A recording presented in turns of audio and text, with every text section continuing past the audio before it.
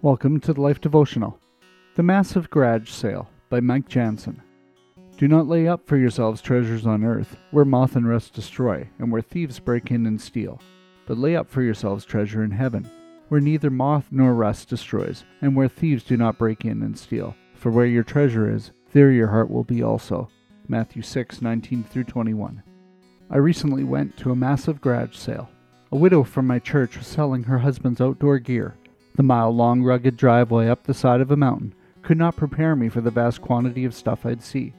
More than 20 rifles, a dozen fishing rods, sleeping bags rated even for Canadian winters, and enough fishing lures to outfit a summer camp.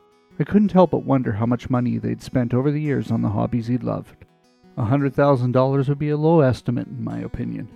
I stood there a little in shock. Now, I didn't know his heart or where he was at his walk with the Lord. But as I drove away with my small box of treasures, it became about my heart. Today's verse spoke to me loud and clear. What will be at the garage sale after I die? What will I spend my life accumulating, only to leave it all behind?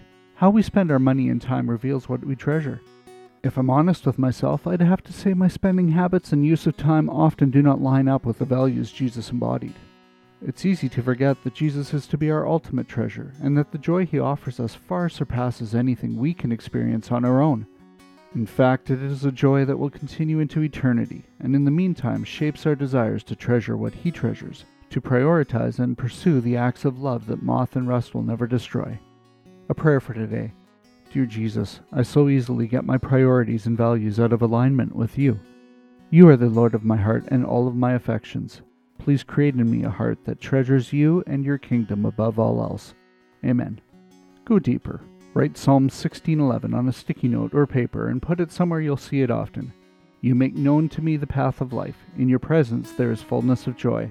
At your right hand are pleasures forevermore. Whenever you see it, remind yourself of the greater joy Jesus is inviting you into. Tell him, Jesus, you are my greatest treasure. Can we pray for you today? Come see us at thelife.com/prayer.